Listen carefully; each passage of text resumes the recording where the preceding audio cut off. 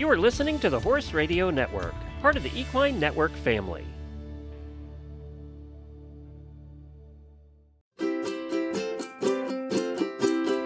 Hi everyone, this is the Ask Annie podcast, Horse Girl reviews on products you use.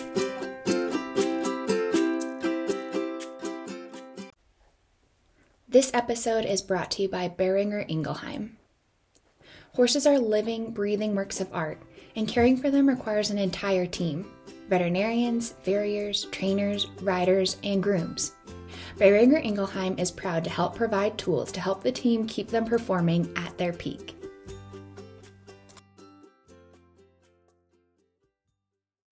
Well, I'm excited to welcome back to the podcast Dr. Steve Grubbs. Dr. Grubbs is the Equine Technical Manager at Boehringer Ingelheim. Dr. Grubbs attended Ross University and the University of Tennessee. He went on to work for 11 years in private practice before returning to graduate school and obtaining a PhD in comparative and experimental medicine, with an emphasis on virology and immunology.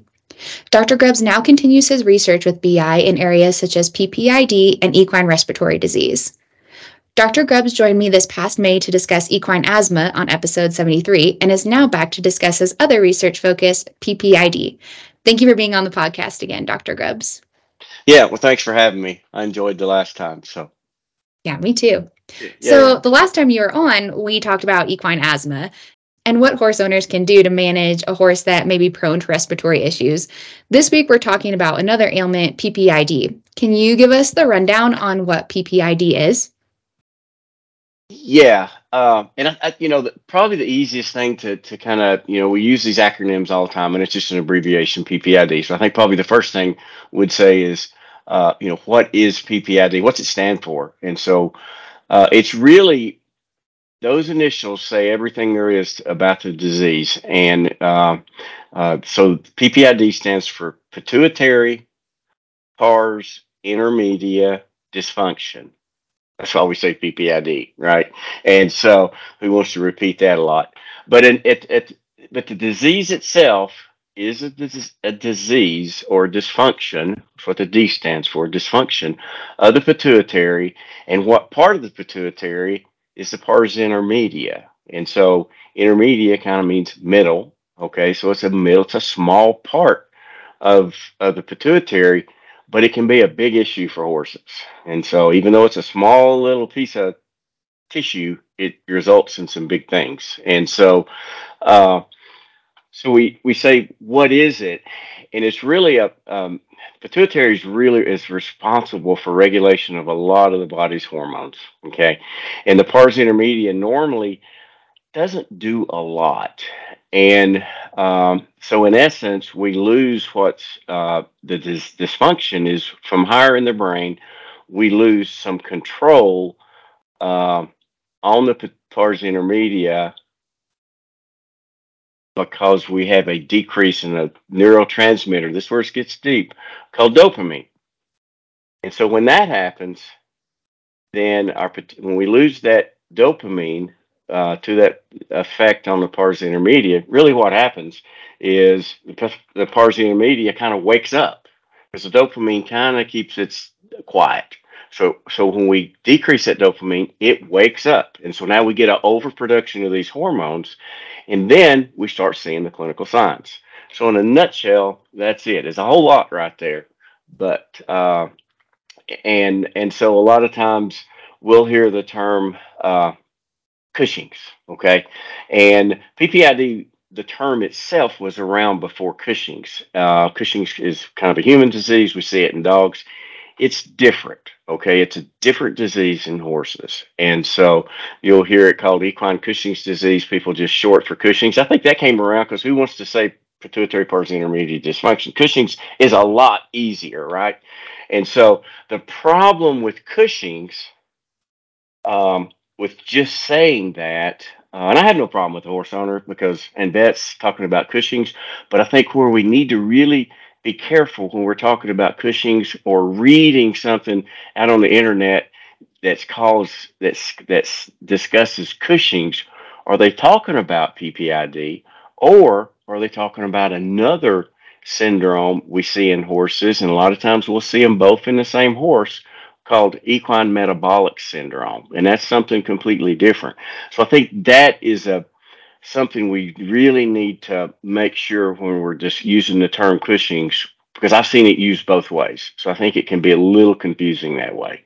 And so that's why I kind of stick with PPID, because I know exactly which disease I'm talking about. That definitely makes sense. What horses are more prone to PPID? Okay. And probably the largest risk factor for PPID is increasing age that we know of. Okay. We want to think of breeds and that sort of thing, but right now, there may be some more breeds we may see it a little bit more, but can we really call it a higher risk? And I could give you one real clear example. We've done a lot of clinical research on PPID. I almost said it myself, but on PPID for quite a few years now. And, probably the first, I'm going to say 3,000 horses tested. We had over 66 different breeds that were PPID positive. And so we may see some that might be a little more prone, but it's hard to say. So really, it's increasing age is probably where we are at that point. Interesting. And why is PPID such an issue in aging horses? Okay. And I think probably many reasons. Okay. But I think one that I'm going to probably two things, because we look at our clinical signs. Okay, when you start looking at clinical signs of horses, and probably the most predictive or most common clinical signs that people will, I guess, tag on to PPID will be some hair changes, and it's really delayed shedding compared to the other horses in the barn. Okay, and it's a little bit different. And sometimes that delayed shedding can be in a regional area. It can be minimal. It can be along the jugular groove, on the side of the neck, maybe somewhere else. And the rest of the body has shed off well, but these areas didn't. Sometimes it'll be a regional where that horse just doesn't shed out at all. And then it'll get to where horses don't shed at all. Okay, that's really advanced. So what I really almost discussed was early clinical signs to it compared to an advanced horse. Now, other things, we may see some what we call immunosuppression. Their immune system may be a little bit suppressed. So they're a little bit more, they may be more prone to certain bacterial infections, certain infections. So, they may have more skin infections that are harder to deal with. There's lameness issues that are associated with PPID. We may have some muscle loss with PPID. Okay. It usually starts early, like right along the top line of the horse. And then over time, as it progresses, it can get more generalized, back over the rear end, that sort of things. We'll see it.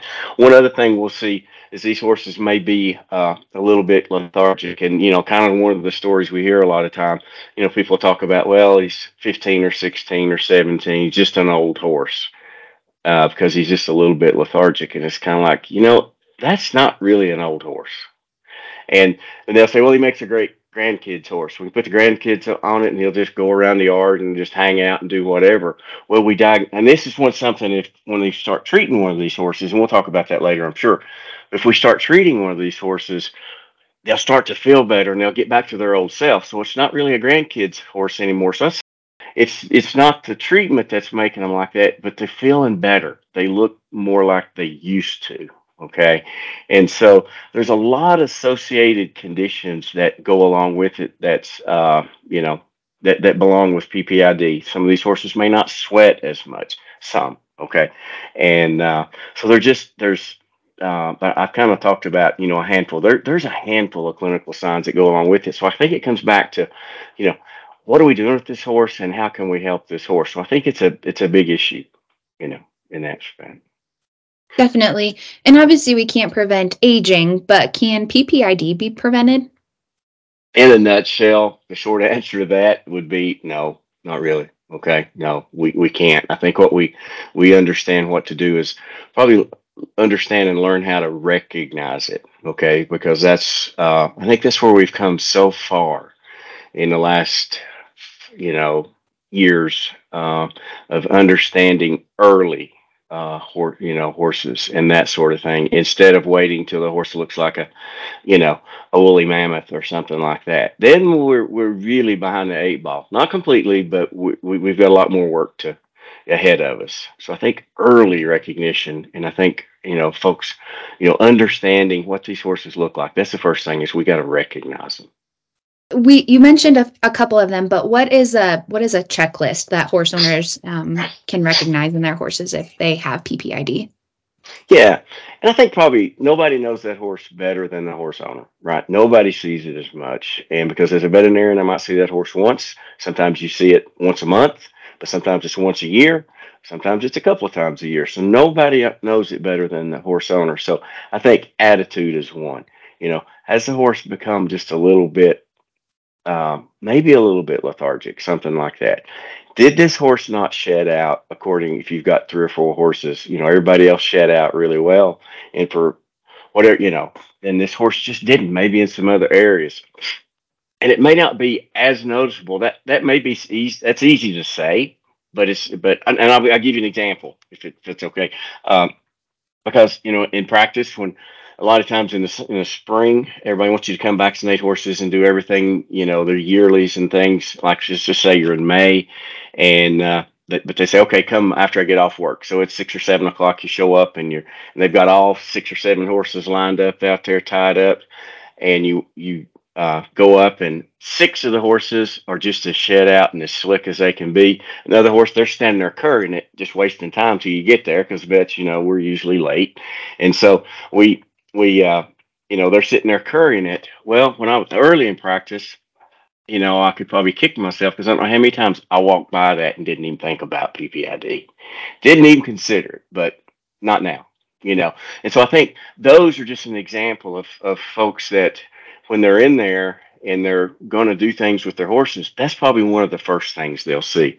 And then, another checklist: has my horse, for some odd reason, not, becoming, I'm getting a few more infections, more skin infections. I'm fighting this during the wintertime. Horses always get a little bit occasionally. I don't say always, but a lot. But if I get one that I just can't, and so now do I have some sort of immune suppression? Is my horse having a little more, things like that, skin problems or something, a little more than I would think it would be normal? And sometimes you have to sit back and think about that it happens, because as a veterinarian, I might not notice that when I'm coming out. I wouldn't know that piece of history. Then, if a little bit of loss of top line muscle, slow loss is hard to see, but if you just sit back one day and look at your horse and look at that and say, that's saddle isn't fitting right, pad something is a little bit different. So now I've got to think about that. If I got some weird lameness thing, and one weird thing that we'll see is they'll have what we call tendon laxity. Okay, it'll just happen, just standing out there. If it's a performance horse, we can see, some suspensory problems, which is, the lameness issues. Some of these horses may have, and a lot of horses do this for a lot of different reasons. So exercise intolerance, and then is my horse, and we're not talking about 25-year-old horses. We're seeing more and more of these horses, from 10 on. Occasionally we'll get horses that are less than 10. Not that common, less than 10, pretty uncommon. But when we're recognizing more and more horses that aren't these older horses. So it's not just an old horse disease. And so yeah, I think that's the biggest checklist, is to kind of just watch some of the changes of the horse: muscle, hair, any lameness things, and, an unexplained laminitis or founder. Okay. And that's a bigger picture. And that's one of the big things, kind of back to your other question a little bit earlier. We kind of mentioned being a problem, because that's a problem. Laminitis or founder, that's huge problems. We can manage the hair not shedding and that sort of thing. So laminitis, we always want to try and or founder, we want to be in front of that and not behind it, treating the cause. We want to try and get that horse in shape to where we're not having to deal with that, or at least minimize it. Yeah, and I thought that was really interesting what you said about seeing few cases, but still some cases in younger horses, because I have a senior mare. She's 23, and she was just diagnosed with early signs of insulin resistance. Does a horse with insulin resistance develop into PPID, and what is the difference, and or how are they similar? Okay, that's a big question. So we're going to kind of tackle it from a kind of a high level, somewhat answer. But back to the first part of it. Does a horse with insulin resistant develop into PPID? Yes, they can. Okay. Do they all? No. Okay. Do we have a good way to identify that at this point? If they're going to or not? No, we don't. Okay. Are some people trying to look at the genetics of this and looking at other people? Yes, because to me, that is a very important piece of this puzzle. Because as with your horse, you're going to take your horse and you're going to manage that insulin resistance. You're going to do that with, I don't know anything about your horse, but probably weight loss, probably a diet change, and probably some management things there. Okay. And we're getting real high level. And so, but you're going to make those changes. So sometimes when these horses, if they have insulin resistance and then they become PPID, we call that converging. So now they're converging to PPID. Now, they'll still be insulin resistant, okay? But now they have this. So what we'll see sometimes, and again, I'm not describing your horse because I've never seen it, but what I've seen in the past, we'll see some of these horses that they'll be a little overweight or something, might have a little crusty neck, and sometimes they don't. Sometimes they don't. But if they do, then if we pull that weight off of them, then they get to looking, they get to kind of where we want them to. Their insulin levels come down, and so everything's going along really well. Then all of a sudden they lose a little bit more weight, and we're not really trying to. Well, what happens there sometimes is they're losing muscle mass. And so we have to watch that muscle mass to make sure they don't start losing it. And that's one of the things we see with PPID. And when they converge, sometimes one of the first clinical signs we'll see is laminitis if they converge to PPID, because now you got a horse with both. They're at a higher risk of having laminitis. Not to scare anybody, and not to scare you, Annie, but to think about that. How can you really change it or prevent it? No. But what we'll have some folks do is, once that horse, let's just say the horse was diagnosed with insulin resistance, and let's just say it was 8 or 9. Then when that horse gets to 10 years of age, I would do a baseline ACTH. That's how we kind of evaluate one of the hormones for PPID. That's one of them that we evaluate. And so I would probably just go ahead and do a baseline on that one to make sure, once a year, and then do it the next year. And then you can see if it's starting to creep up on you, because sometimes that's what'll happen. It'll just kind of creep up, and then bam, then it goes up. And so, but many of those horses do not, and we don't have a number or a percent that do. We don't know that, and I think that's something we need to understand more of. And I think we're kind of working at that also, to try and understand that. Second part of your question is, what's the difference, and then how are they similar? Well, they both can result in an increased risk of laminitis, right? But then how are they similar? They can both be in this. One horse can have both, right? They don't have to, but they can. And the differences, and I'm going to talk more about first the clinical differences. Okay, clinically, and I'm talking about the typical horse. There's everything away from typical, but the typical horse. Let's talk about insulin resistance, and I'm going to relate that to what we call equine metabolic syndrome. Okay, and those horses typically have some degree. Some of them can be overweight. They don't have to be, but some of them can be. And I'll note this, not every overweight horse has insulin resistance. Okay. So that throws another inch into it. But that's why we can do some blood work, because we can sort that out. But let's just say EMS, you can kind of picture this, a horse that may not be I've heard it put in some places. It may be too fat in some places and too thin in others. Meaning you might have a little bit of a crusty neck, maybe a little bit of fat over the withers, maybe not, maybe over the tail head a little bit, and then maybe the inguinal areas. And then from there you can have a horse that's really overweight everywhere, or something kind of in between. So I think about those two, we call them phenotypes, kind of what the horses look like, And so we look at those clinically. The typical PPID horse will normally, the typical one, will have a little bit of muscle loss, maybe a little hair changes. We don't necessarily see those hair changes with EMS, okay? But with PPID horses, we'll see a little muscle loss. We'll see the hair changes. We don't see the hair changes with metabolic horses. We don't really see the immunosuppression in EMS horses.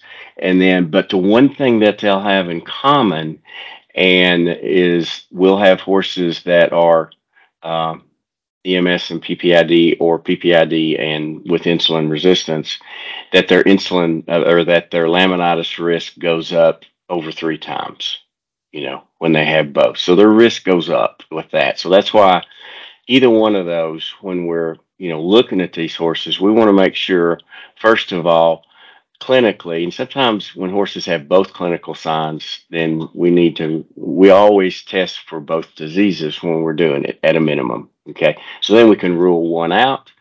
And if they have one, or they have both. So now we have to manage those horses probably a little different if they have both compared to one or the other. So yeah, it's not as complicated, but it takes a little bit of, not detective work, but maybe a little bit, to kind of sort these out. Yeah, and just like the equine asthma episode, it definitely sounds like management and treatment are the best options. And BI offers Percend for horses to help control the clinical signs associated with PPID.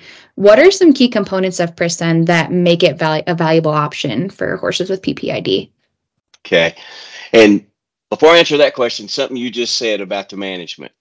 And I think that's something when we're looking at these horses, and I discussed, I'm not going to get really into any depth at all, but, we're going to look at these horses' clinical signs. And if they have the clinical signs and a history of, let's just say PPID or EMS, either one, then I think we actually want to, look at some lab work, because the lab work itself helps us sort out, do we have one or the other, or do we have both? And with that lab work, we really want to diagnose the whole horse. I don't want to just focus on the pituitary itself, right? And so now if we jump to management, just like you mentioned, we want to manage the whole horse. We don't want to just manage the pituitary. Because when we want to manage these, we want to manage the diet, because the diet will be different if the horse is only PPID versus a horse that has insulin resistance. Okay. And so one thing, before I answer the Percend question, let me get back to the insulin resistance, because one thing I really didn't mention there that I think is these are very intertwined. They can be separate, these two issues or syndromes in horses, diseases, that they are intertwined. But insulin resistance itself, why we are so concerned about it, is when we talked about the phenotype, right? They either have that regional adiposity, crusty neck sort of thing, or they can be overweight. And then if their insulin levels, when we test them, are elevated, then that elevated insulin level has shown that those horses are at a higher risk of laminitis, okay? And obviously, the higher the level, obviously the higher the risk. Now, but there's different risks for different horses. So it's not like, okay, if my insulin's over this, then the risk is it's going to get laminitis. Or if it's less than this, it won't. It's not really that way. But when it starts getting really high, we know that risk for laminitis goes up. And if we can decrease those levels of insulin, then then that's really what we want to do, to minimize that risk of laminitis in these insulin resistant horses. Now, you mentioned about Percend. Well, Percend is used, Percend is pergolide tablets, is it's labeled to control the clinical signs or manage the clinical signs of horses with PPID. Okay, not for EMS, right? That'll be different, right? And so, and how is it really a good option?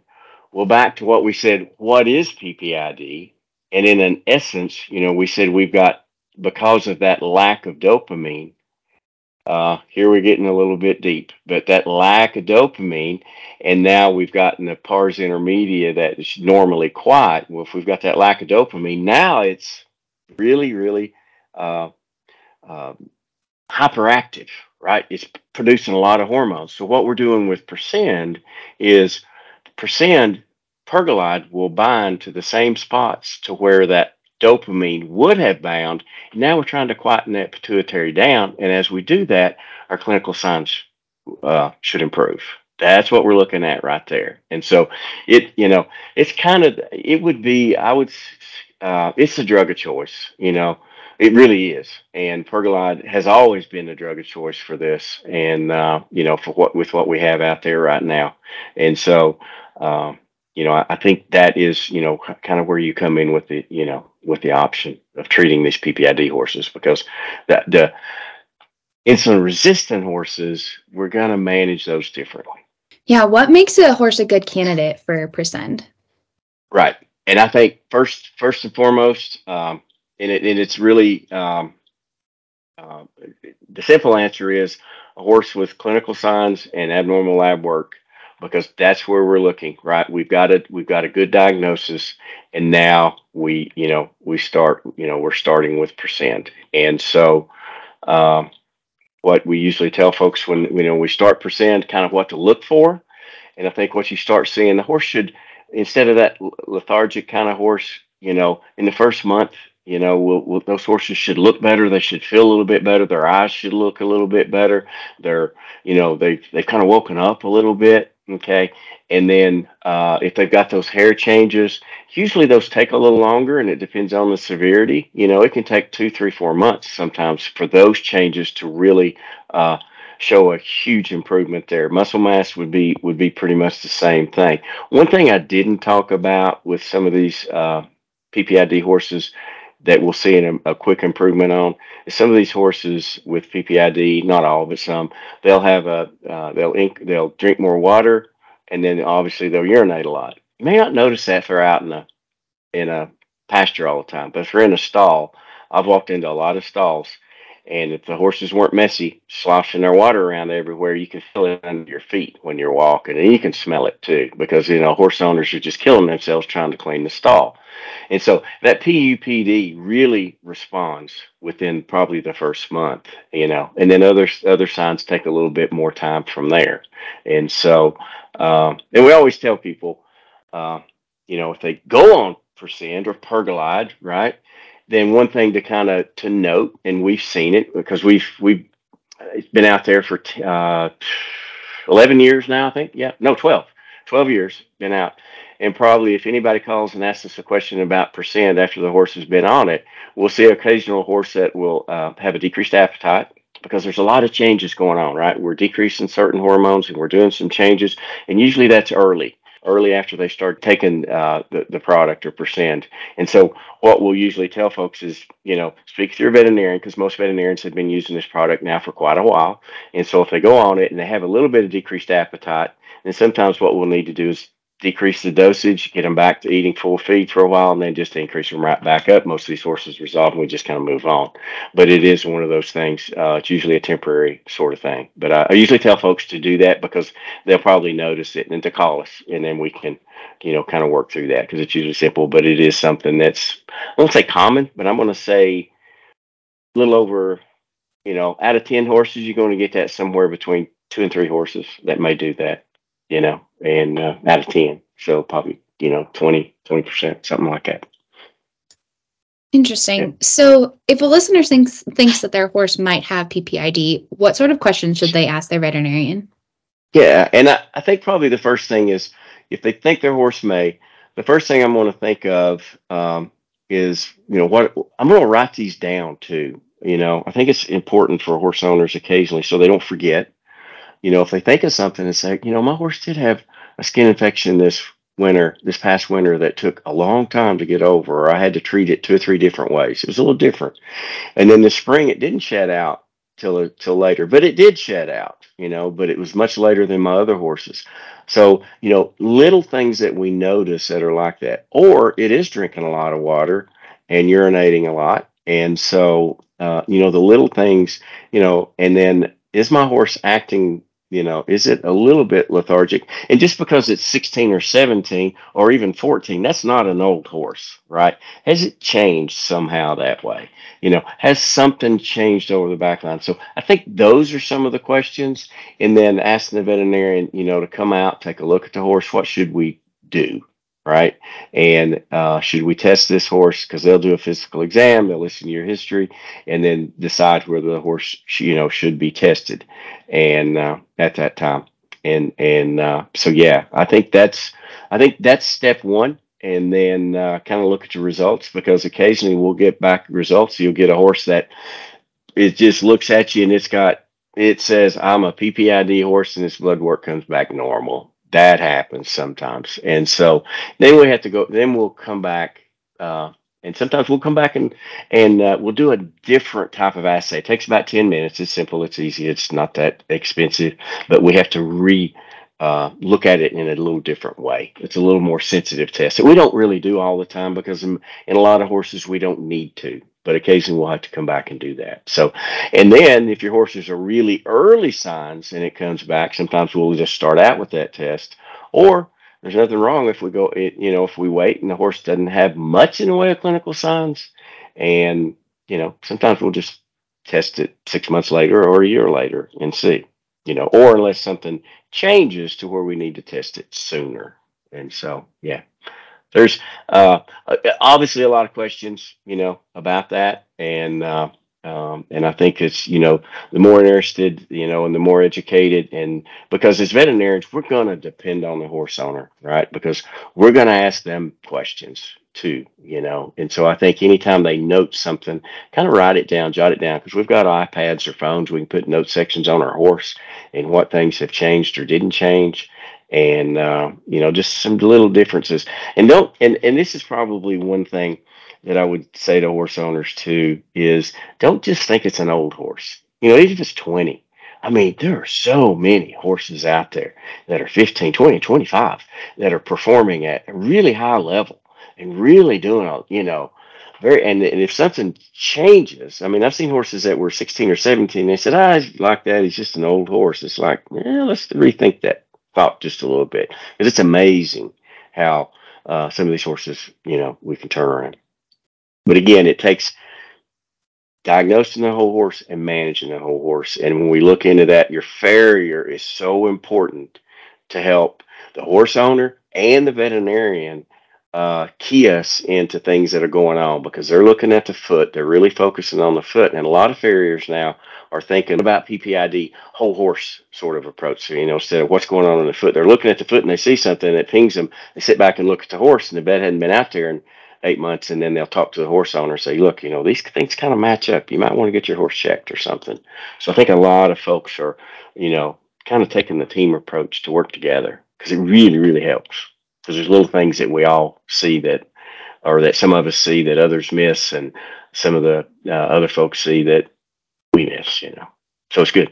Tying that back into what you said earlier about the horse owner knowing the horse best, it's the same thing. So really just, relying on your own insights, and then allowing your support team to help you. So yeah, and it really is, because and I think a lot of times, and I've said this I thought this for a long time, with horses with whichever endocrine disease we're talking about, whether it's PPID, EMS, or whether a horse has PPID and IR, because we want to if they have if the horse has both, we can manage those horses, right? And so, but I think everything helps when we all kind of work together, right? The farrier. if you've got a nutritionist around that you can call, that sort of thing. The horse owner and the veterinarian, we all kind of have a part, and we all kind of take the, kind of a team approach to kind of work together. And then, everybody benefits, and most importantly, the horse benefits, right? And so, because it's amazing what that team of folks can kind of do. And it's probably not anything we don't do by ourselves, but now putting that collective together, I think it's huge. And so it's a lot of these horses that, we just need to identify them. And that's pretty much what we talk about is first we need to kind of educate ourselves and make sure that we can recognize some of these things or think about it. And then once we do, then we diagnose these horses. And then once we're there, then we're going to manage these. And the thing about it, when we get to management, we talked about it, percent is a very important part of that, but it's not the only part, right? Because if we have a horse with insulin resistance, now we're looking at diets, right? What do we need to feed these horses? If a horse doesn't have insulin resistance, we may feed it differently. And so there's kind of things to work out. So the blood work is important to do to help us sort that out so we can kind of understand where we need to go with each type of these horses. And like I said, it's a puzzle, but it's not that hard to put together. We just kind of got to keep chipping away at it and stay with it. And like you said, the records, keeping that. And it never hurts for horse owners if they're keeping records on their horses, because everybody loves to take pictures. Everybody can take a picture with everything they have right now. You take a picture, I guess, with your watch, but I'm kidding. But, I'd have horse owners take a picture of their horse twice a year, because sometimes subtle changes, because sometimes horses, their weight may not change, but their shape may change. And if their shape changes, what does that shape change to? If we lost muscle mass, I'm thinking of PPID, that sort of thing. Because we can, that's sometimes what we'll see. So they can write down and keep a record of what they're doing, what they're seeing, if they're seeing any changes. And then a picture, twice a year, take it kind of in the same place, the same area of the barn with the same lighting, so from the same, just different angles, and try and get the whole horse in the picture, and to where you could, if you had to write a description and say, okay, this horse is pot belly, this horse is not pot belly, this horse is, a decreased muscle over the top line. No, it doesn't. But because sometimes subtle changes, that's the downside of being a horse owner, right? If subtle changes occur over real slow, you don't notice them. They just become normal. But if we take those pictures, sometimes we look back and say, oh, it helps us. And so I think pictures are huge because it helps us look at the shape of that horse. Because they'll change shape sometimes, as we all do, right? As we all do over time. Horses are no different. So, yeah. Definitely. Well, in episode 73, we touched on your drive for research and that you're not trying to go to the moon, but to answer the intricate detail problems that horse owners face. If you could solve one of these issues, what would it be? I think it'd be one that I think would, this question's been on, not this question, but this answer, the answer I have has been on my list for a few years now. Okay. And it comes back to your horse. Let's bring it back to your horse, the horse with insulin resistance. We've got a horse that has high levels of insulin, which depends on how high, depends on the horse. All right. We said that, but it can be at a higher risk of laminitis or founder with that. Now we can manage a lot of those. Many of those just by diet and exercise alone. Sometimes just changing that. I mean, it's I'll just use the term. Sometimes it's not as rocket science as it sounds, but sometimes it starts getting that way because sometimes we can't do that, or we can help it, but we can't get those insulin levels where we want to decrease that. To me, what would a problem is? Like to have a product that I felt like that's out there on the market right now that really works to decrease insulin levels in horses. Because if we can do that, then I think we're going to be able to save a lot of horses and a lot of horse owners from the grief of laminitis. Okay, and to me that would be it. And Are we there yet? No. Are there some products out there that help? Yes. Are they perfect? No. But are they good tools to use? Yes. Can we improve? Yes. I think we can. And do I want to? Absolutely. I can talk about this forever, but this is it for me because seen too many horses with laminitis. We all have, and we've heard kind of the stories. And but I'd just like to have something that kind of really focuses in on that. To kind of minimize those insulin levels. So we get that horse back to safe levels, normal levels, or at least lower that and minimize that risk. That's it for me. That's exactly what I want. That would be Next episode, right? We're going to be talking about I don't know if it. we'll have one by then or not, but hey, let's. But yeah, to me, it's a huge thing. It's a huge thing. Yeah, absolutely. Are there any new products on the horizon from BI that listeners should be keeping an eye out for? Yeah, you asked me this one time, and my short answer was, "Yep, there we are." But a lot of things when we're in development and working on those are start getting into proprietary information. But but the short answer and the sure answer is yeah, there are, because that's the cool thing that I've enjoyed about BI, because they do that. And I don't know if you know this, and this is not I'm not making this commercial for BI, but I think it's important to understand this part. BI is a family-owned company, and the family actually has horse farm. They have thoroughbreds, and not just a couple, a lot.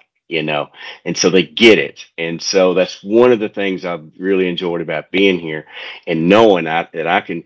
The question about, is there anything new that BI is working on that you should keep an eye out on for? I feel very solid and very, it's easy yes to say, because they're in it. That's not for, they've got horses. So yeah, it is. And so I'll be excited about that. I don't know. Hopefully you and I'll get to talk again, but I don't know if anything will be ready by then. It takes a little bit of time, right? It takes a little bit of time, but yeah, I'm excited. Yeah, and I think that as a horse owner, hearing that research is in production, I think that is just as good as something actually making it to market. So steps for sure. Yeah. It's takes work, takes time. You need to do it right. And so yeah, I'm excited about the next few years. It's kind of been that way since been lucky to be here and to do that. But again, these PPID, these EMS horses, I just tell folks to work with your veterinarian, do the testing, do the exam, kind of understand what you have as a baseline, which type of horse you have, what do we need to do, set out a plan, work on that plan, knowing it's not going to change overnight, but it'll probably be quicker than you think. We just kind of got to stick with the plan and kind of work with it, whether it's, some of them will require pharmaceutical treatment, some of them will be the other. Diet sometimes is hard to manage. We talk about hay testing for horses with insulin resistance because, we manage those horses with diet. And so we need to know, we can't manage a diet. Someone, I won't say her name right now, has kind of taught me about diets and what are they made up of. And hay, we talk about hay analysis. If you can't measure it, you can't manage it, meaning the diet. If we don't know what the guaranteed analysis is, if we don't know what our hay analysis is, because we look at sugars in hays, what we call non-structural carbs and that sort of thing. We look at those levels. And so we want to be able to kind of manage those because, if we've got a horse with insulin resistance, last thing we want to do is feed a lot of sugars, right? And so we want to get the lowest that we can. And we've got to know what we have. You can't look at hay and tell whether it has high sugars or low, right? Or low carbs. You can't. We think we can, but we get fooled a lot. And so yeah, I think this is an area that's growing. It's been growing for a lot of years. And I think it will continue to grow because there's so many people, so interested in it. We're seeing a lot of these horses. We're being able to help a lot of them. And I think, as always, I think we can always do better, right? I think we can always do better. And folks pitching in, a lot of research going on, and to try and understand, to be able to apply that out in the field to help these horses moving forward and the horse owners. Thanks for tuning in. Learn more about the Ask Annie podcast by following us on Facebook, Instagram, and Pinterest at Ask Annie Podcast. Have a suggestion for a product you'd like me to use in an upcoming episode? Email me at askanniepodcast@gmail.com or leave a comment on any of our social media pages. Find even more Ask Annie episodes anywhere you listen to podcasts, including Apple Podcasts, Spotify, and many more. The Ask Annie podcast is a production of Equine Podcast Network, an entity of Equine Network, LLC.